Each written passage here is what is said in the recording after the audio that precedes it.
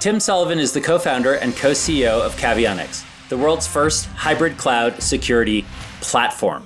Tim has a 20-year track record of building emerging technology companies, specializing in cybersecurity. In 2017, he co-founded Cavionics with Klaus Faltanker.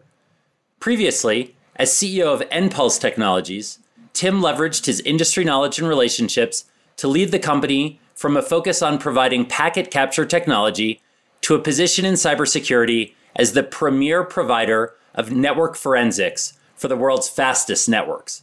nPulse products are used by leading Wall Street banks, tier 1 telco providers, and the US intelligence community. In May 14, FireEye purchased nPulse.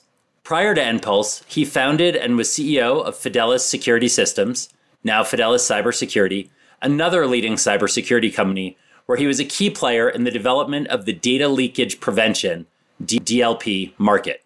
In August 2012, General Dynamics purchased Fidelis.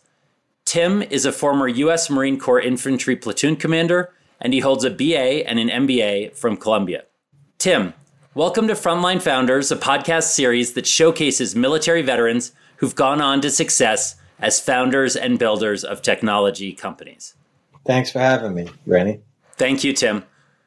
Tim, let's start with, what do you do today as the co-CEO and co-founder of Cavionics, in your own words?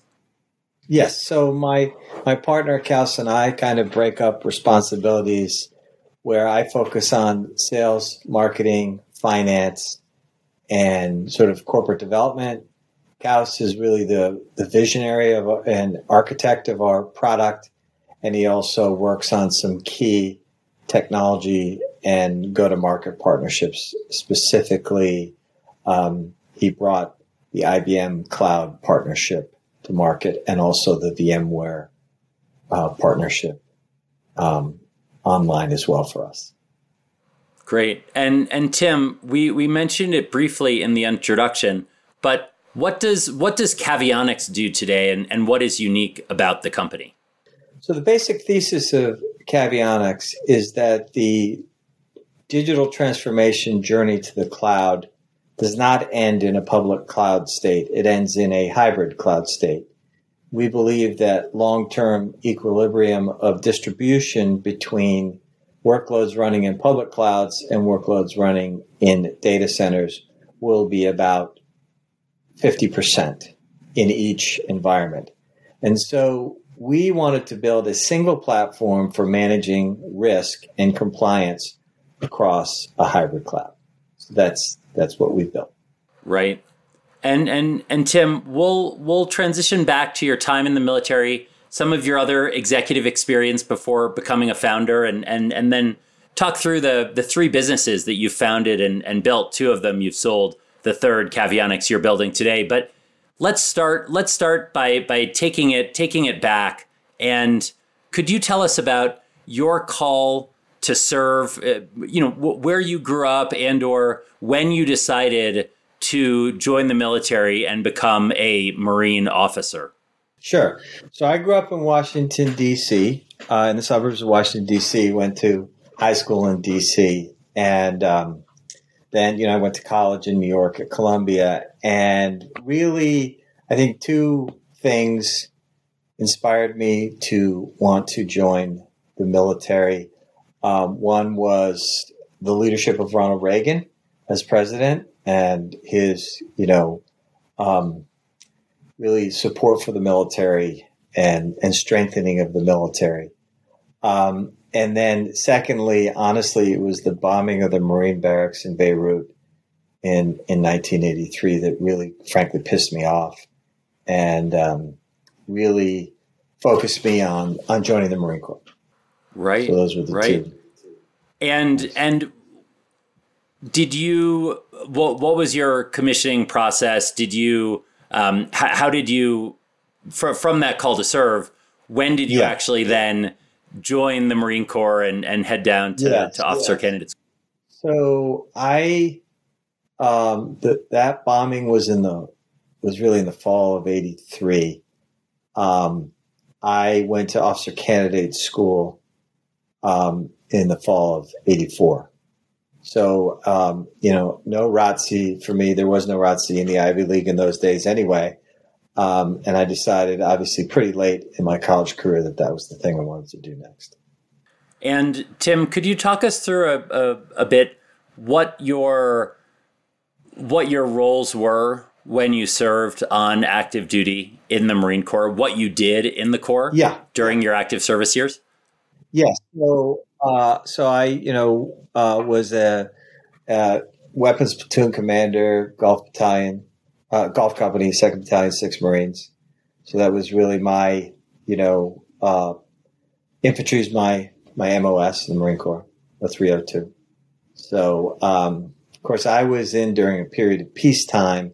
So, we did the typical stuff that Camp Lejeune based battalions do, which is we went over to Okinawa, did a little bit of, some operations in Korea, Diego Garcia, then, back to Swamp Lejeune. Right.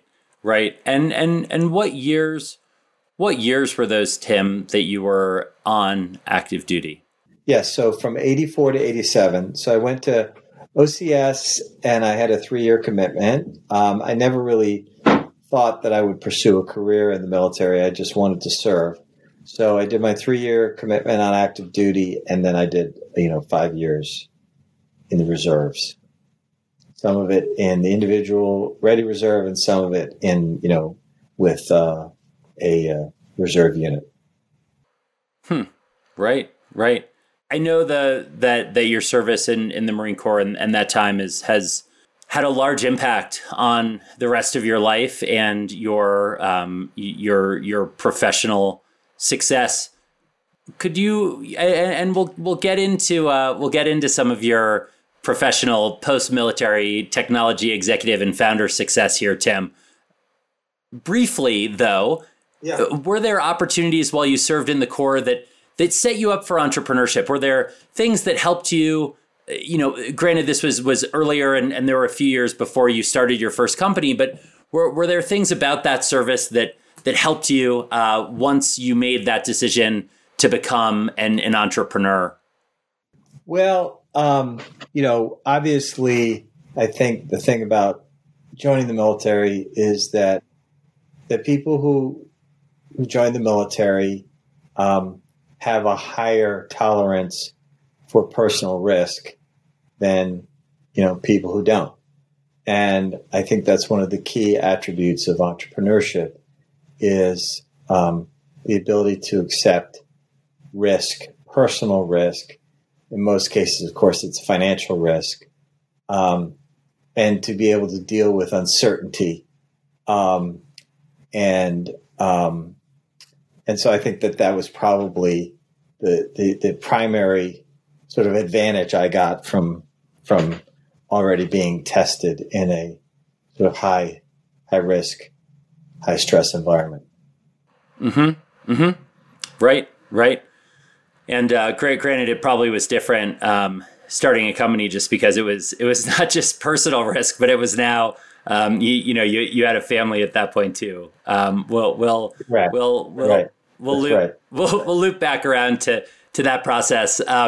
But before that, Tim, could we just talk about, because I think our audience is broader here at Frontline Founders. That said, one of our big focus areas is military veterans and those transitioning out of the military. From what I understand, when you left the Marine Corps, that you went to grad school and then had some years as an executive. Could you talk us through the decision-making process to when you left the Marine Corps? Did you know what you were going to go do? You went back to Columbia, but how did you think about what that next step was after your active duty service?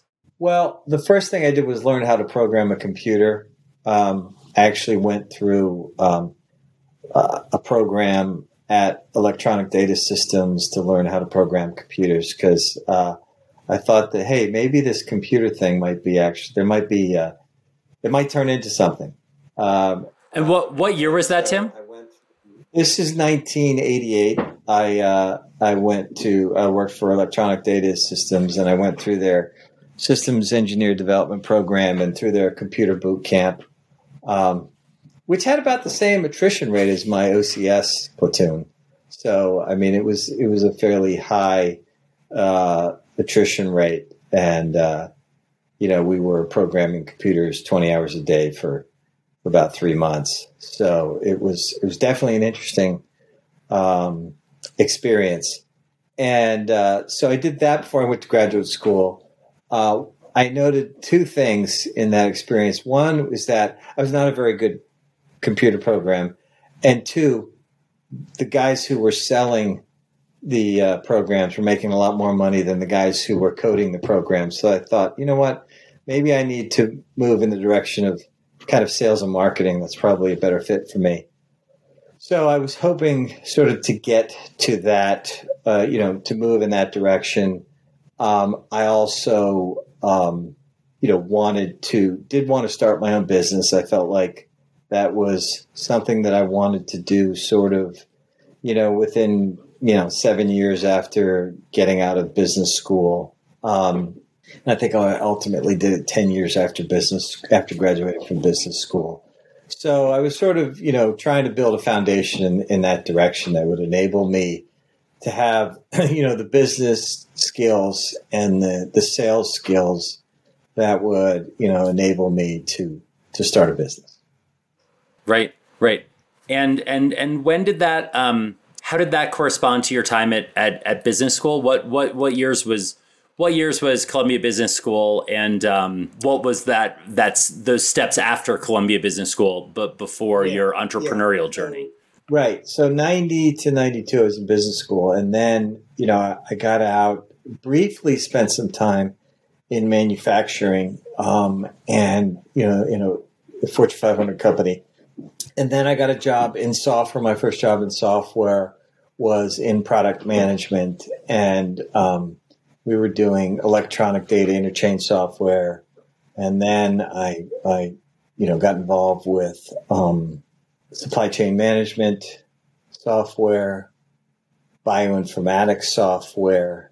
And so I sort of worked my way up kind of through every job in software sales and marketing. And, the next step past that was CEO. I had a few bucks because I was, I'd gone through an IPO of a software company as an executive. So really kind of the next step was, CEO, and nobody was calling me up and hiring me to be a CEO. So I decided to hire myself by starting a company. Starting a company. And Tim, could you frame where you were in your career at that point? I mean, from what I remember, you had a family. Where were you? What year was this when you decided to start Fidelis? The way Fidelis got started was that Bear Stearns, the old investment bank Bear Stearns, took the previous company of which I was EVP of marketing and sales public. And so I was invited by the bankers to come back to New York, after the lockup and so forth. And after I left, they said, hey, what are you going to do next? And I said, well, what's hot? And they said, internet security. And I said, okay, maybe I'll start one of those.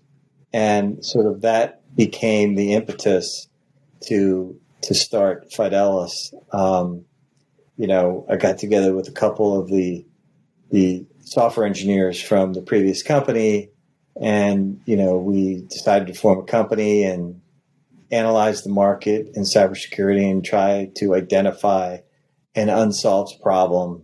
And so we were, it took us really about kind of 6 months of kind of conversations and looking at the market and so forth. And we decided that most companies at that time were trying to answer the question, who's getting in? And we decided that we didn't want to answer that question. We wanted to answer the question, what's getting out? What's getting out of my network? and could we identify things like personally identifiable information, software, code, intellectual property leaving the network. And at the time, the kind of hot network category was called intrusion prevention. And we decided to position what we did as extrusion prevention. We wanted to prevent people from pushing stuff out of the network. And then eventually the market coalesced around the category name called data loss prevention. Right. And Tim, what year was it that you started Fidelis, and how long? 2002. You started in 2002. And so that was 19 years ago, and internet security was a hot sector. I mean, we'll come to Cavionics and why that is still true or true again. But gosh, I mean, you were, those were, could you talk for a minute? A couple questions spring to mind, Tim. And they are, what was the state of internet security? Or my impression is that there must have been, similar to today, given how many connected devices there are today, it seems like there are so many holes to plug, so many things to do. What was the market like in 2002 in those early years, and how did you build the company? I mean, my understanding is that there was venture financing involved, but what were some of the lessons from that too? Well, the big thing about managing innovation is that it does need to be managed in the sense that you have to be able to associate your innovation with something that buyers already know or already understand. And that's challenging, of course, because you want to be ahead of the market. But the question is, how far ahead of the market are you? And that's where I think industry analysts, play a role in helping sort of define categories. And what I tell people today, based on my experience, because, quite frankly, Fidelis was too many years ahead of its time, that, you either have to create a category which takes time and money, or preferably find a way to fit into an existing category and sort of redefine it. So, that was our challenge back then because, as I said, the dominant paradigm in cybersecurity was trying to answer who's getting, through my firewall, who's getting into my database and so on. And we said, that's an important question to answer, but the real damage happens when stuff gets out. And so we wanted to put direct controls on stuff that gets out. And the other challenge is, as I recall, after 19 years, is that, a firewall has 65,535 ports on it. And so those were all holes through which you could push information. And we wanted to be able to put controls across every port on a firewall, whereas, most companies that we were competing against could manage maybe 5 ports or something like that. And so, we had to educate people as to why that was important, an important technology differentiator. I have to say, bringing this back to sort of the military, the people who really understood this before anybody else, who understood the power of Fidelis technology, were the guys at the Air Force. They had something called the Air Force Cybersecurity, or it was the Cyber Warfare Information Center, or something like. I'm trying to remember the name of the unit they had, which was there.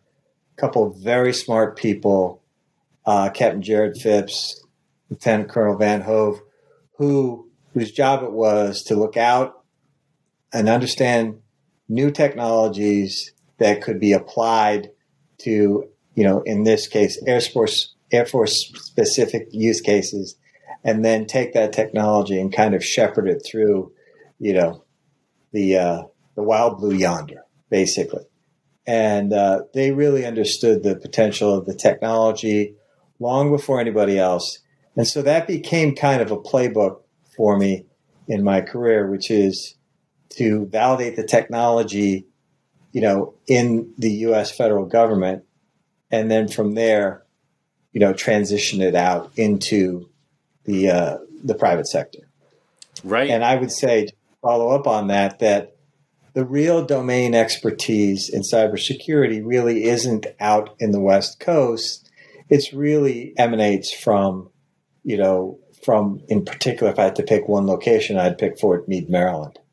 Right. So that's why Washington in particular has spawned some very, significant cybersecurity companies. And those are great points. And I think for many people who are seeing how relevant cybersecurity solutions are both to U.S. government and to commercial, and looking at today's Fort Meade and other veterans as having served on the front lines of what's happening today, this is such terrific context that this is not, it's not new, right? It's been going on for years, and you've been one of the entrepreneurs who's lived it these last nearly 20 years and built a few companies. Tim, let's wrap up on Fidelis. Could you talk about what, how you thought about the company getting, thinking about its getting acquired and that decision, and then we could head into NPulse. But how did Fidelis end up? And So there was a kind of a trend about a decade ago of major federal systems integrators buying cybersecurity companies. There were a number of transactions in the space. The Fidelis acquisition by General Dynamics was one of them. By that time, Fidelis did have significant commercial traction. And I think the fact that Fidelis did kind of made it less of a long-term fit for GD. So they held on to it for a couple of years and then spun it out to private equity, because it wasn't sort of exclusively focused on federal government customers. So I was certainly happy, because whenever you get into a venture, you really want to have an exit plan for it. So it worked out well for me and for my shareholders. After selling Fidelis to GD, and presumably you had some sort of earnout or had to serve there for a bit, maybe that's not right, but shortly thereafter you decide to build NPulse. What you hadn't had enough. I guess you still haven't had enough of being an entrepreneur.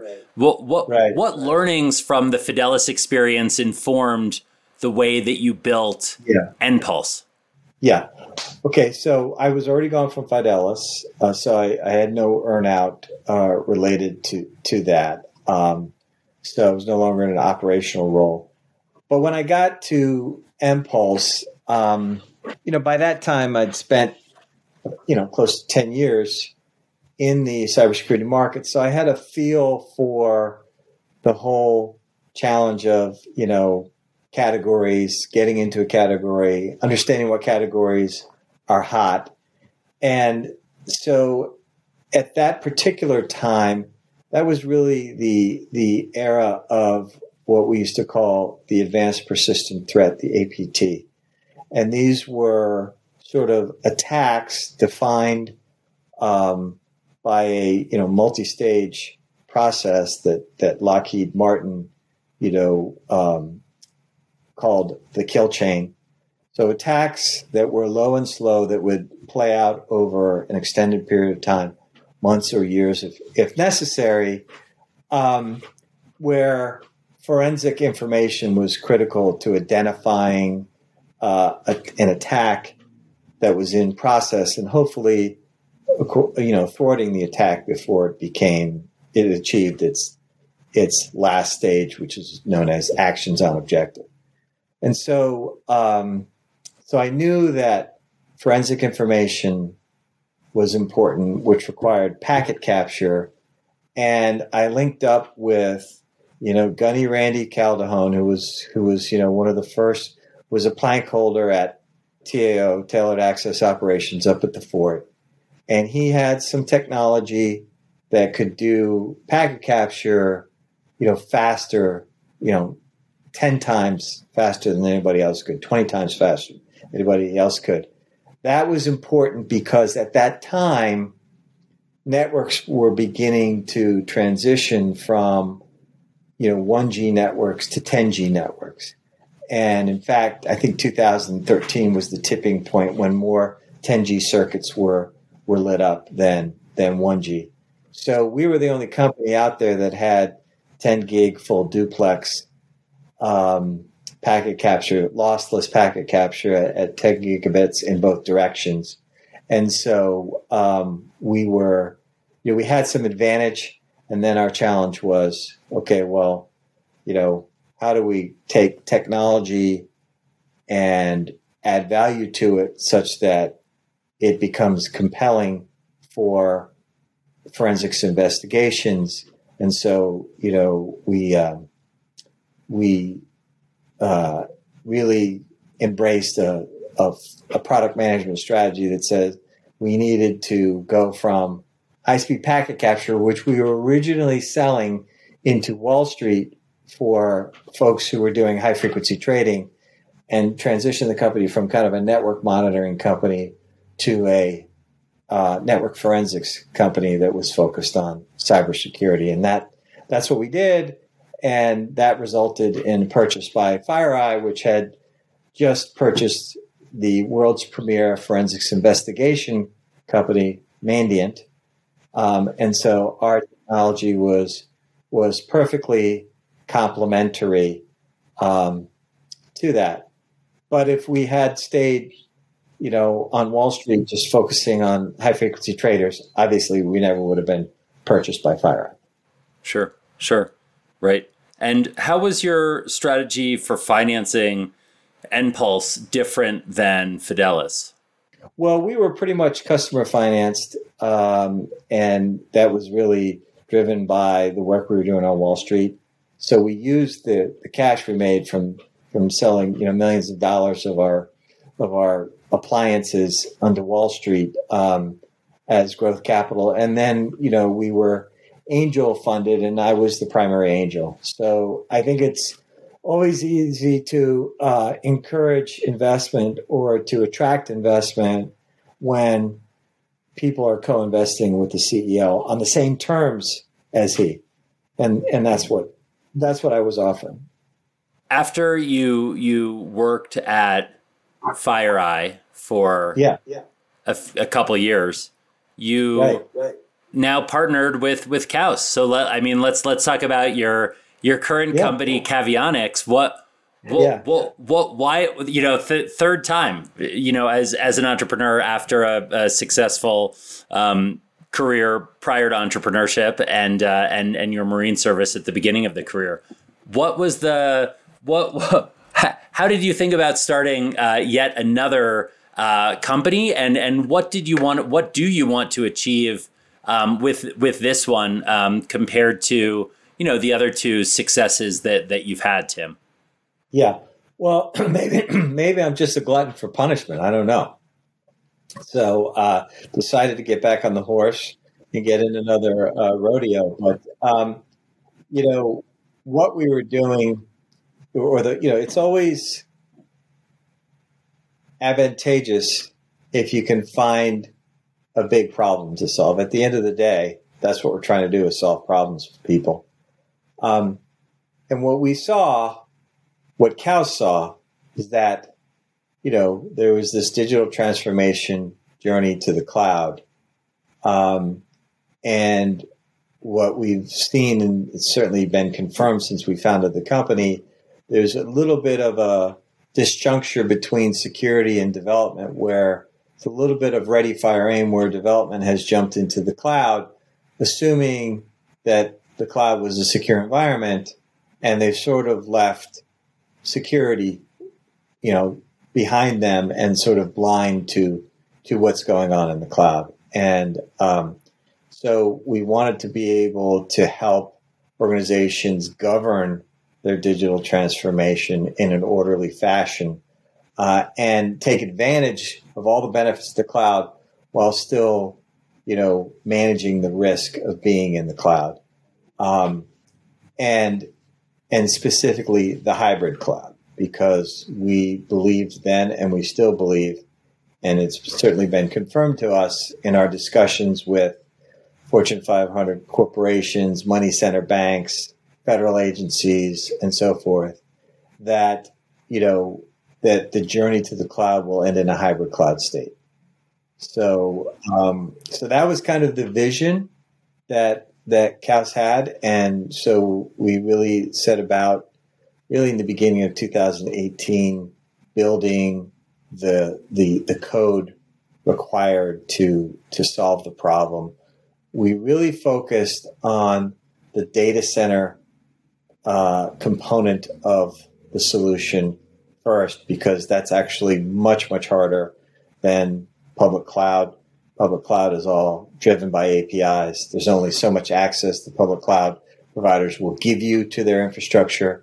And so, that part of the challenge was really a sort of on the order of magnitude of sort of man weeks to get up and running with cloud security posture management. But to do it in the data center where you have access to the full stack, that's kind of a man years effort. And so we're really the only cloud security company who's taken on the data center and delivered. Right. And the early days at Cavionics, what were it's now, 4 years into the journey. You built a real platform. This is not there's a lot of needed complexity in what you built. Can you talk about how you thought about that process of making sure the platform performed at scale for enterprise customers, and doing that over the course of the first couple years? Yeah, well, we're always building for, both Kaus's experience and my experience is in meeting the needs of, Global 2000 companies, major government agencies. We followed a similar playbook here. Both, Kaus has tremendous experience solving very, very large scale federal government problems. And so we've gotten sort of our first validation of the platform in the federal government, and have subsequently gotten additional validation of it in financial services, insurance, retail. And so, it's a fairly standard playbook for companies around here. But we always architected for scale. This was never intended to be, sort of a small, medium-sized business platform, although we do have those clients through our SaaS platform. We originally architected the platform to be multi-tenanted and multi-tiered so that service providers could utilize the platform to service their customers who tend to be smaller in size. Yes. And Tim, as you said, both your and Kaus's experience is serving Global 2000, serving large, complex enterprises. Yeah. You've been doing this for years, and as an entrepreneur for nearly 2 decades. How has serving this same group of clients, large, commercial enterprises, governments. How has the go-to-market motion either remained very similar or changed for that level of client specifically? I think reaching some of the small and medium businesses may have changed in terms of go-to-market, but with those large enterprises, how has your go-to-market approach from Fidelis to NPulse to Cavionics changed or been similar over these last years? So honestly, technology adoption has not changed. The technologies may change, but the technology adoption life cycle doesn't really change. To all my military colleagues out there who are looking to start ventures, I would refer them to the kind of the Bible of high-tech marketing, which is a book called Crossing the Chasm by Jeffrey Moore, which very specifically focuses on the way mainstream enterprises adopt technology. It's extremely important book to read, to understand, and it came out in the mid-90s, and it's as relevant today as it was in the mid-90s when it came out. So it's a lot about, the metaphor, the central metaphor of the book is actually making an amphibious landing and establishing a beachhead, and then expanding a beachhead out, and how do you and forming an invasion force, and typically that involves how you partner to establish a beachhead. So, for example, for us, some of the important types of companies that I've mentioned, particularly commercial companies, we've gotten through our partnership with IBM Cloud, where we are the sort of risk and compliance dashboard for the IBM Financial Services Cloud and IBM Regulated Workloads Cloud. In the federal government, we both have pretty long-standing personal relationships of trust with important customers, and therefore we are able to directly, work with them to solve their problems. We also have long-standing relationships with resellers who have trusted, relationships in the federal government. So it's been primarily a direct sale go-to-market motion in the federal government based on our personal relationships. Right. Well, Tim, it sounds like you're, continue to solve important problems and challenges for these large clients in all of these companies that you've created and led. As we move to wrap up here, Tim. Yeah. I'd love to bring it back to some of the military's time and how that impacted you for better and worse as an entrepreneur. And to conclude, we talked about this a bit before, but are there things from the military that put you ahead as an entrepreneur? Were there things that you felt behind as again, your decision to become an entrepreneur was after several years learning the ropes and leading at other companies, but because there are a number of military veterans and those who are considering starting their own businesses, particularly tech ones in this audience, do you have closing thoughts for those who are in those shoes today? Yeah, I do. I mean, obviously, the most important advantage you get in the military is learning leadership, and primarily learning from other great leaders. I was very, very fortunate when I was in the Corps to serve under some great leaders from the Vietnam era who'd stuck it out through the kind of tough times of the 70s and in the 80s were leading, battalions and regiments and divisions and so forth. And these were truly, truly great leaders. A couple practical things, we all learned that you don't screw with the troops' chow or their pay. In the private sector, of course, we're not worried about people's chow. We're not taking care of their chow, but we always need to take care of their pay. And so, as a leader, you just have to expect that you get paid last. I mean, it's kind of like, We learned in the Corps, officers eat last, go to the back of the line.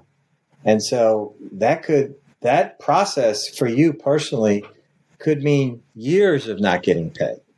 And you have to be prepared to do that. Now, if you want to take venture capital, that's fine too. There are always pros and cons of taking venture capital. But what matters is that, you never miss a payroll. You're never late for a payroll. People's, lives are at stake there. Their livelihoods, their ability to take care of their own family is at stake. And those are the really, really important lessons that you learn through leadership. What are you not prepared for? Well, obviously the government, the military is mission oriented. It isn't profit oriented. You need to be able to understand profit and how to reward investors who take a risk with you. As important as your employees are, your shareholders are extremely important. You have to take care of them. And that's why, and they need to understand that you are focused on them and rewarding them. And that's very, very important, because if you're probably not going to have one venture in your career. If you do it once, then it's very likely you'll be doing it again. And that will pay, the goodwill that you create with investors will pay off, many times in your next venture and the one following that as well. Great. Thanks again, Tim, for your time. Thanks for sharing it with our audience, our veterans, and the Frontline Founders audience as a whole. Thanks for having me. Appreciate it. A lot of fun.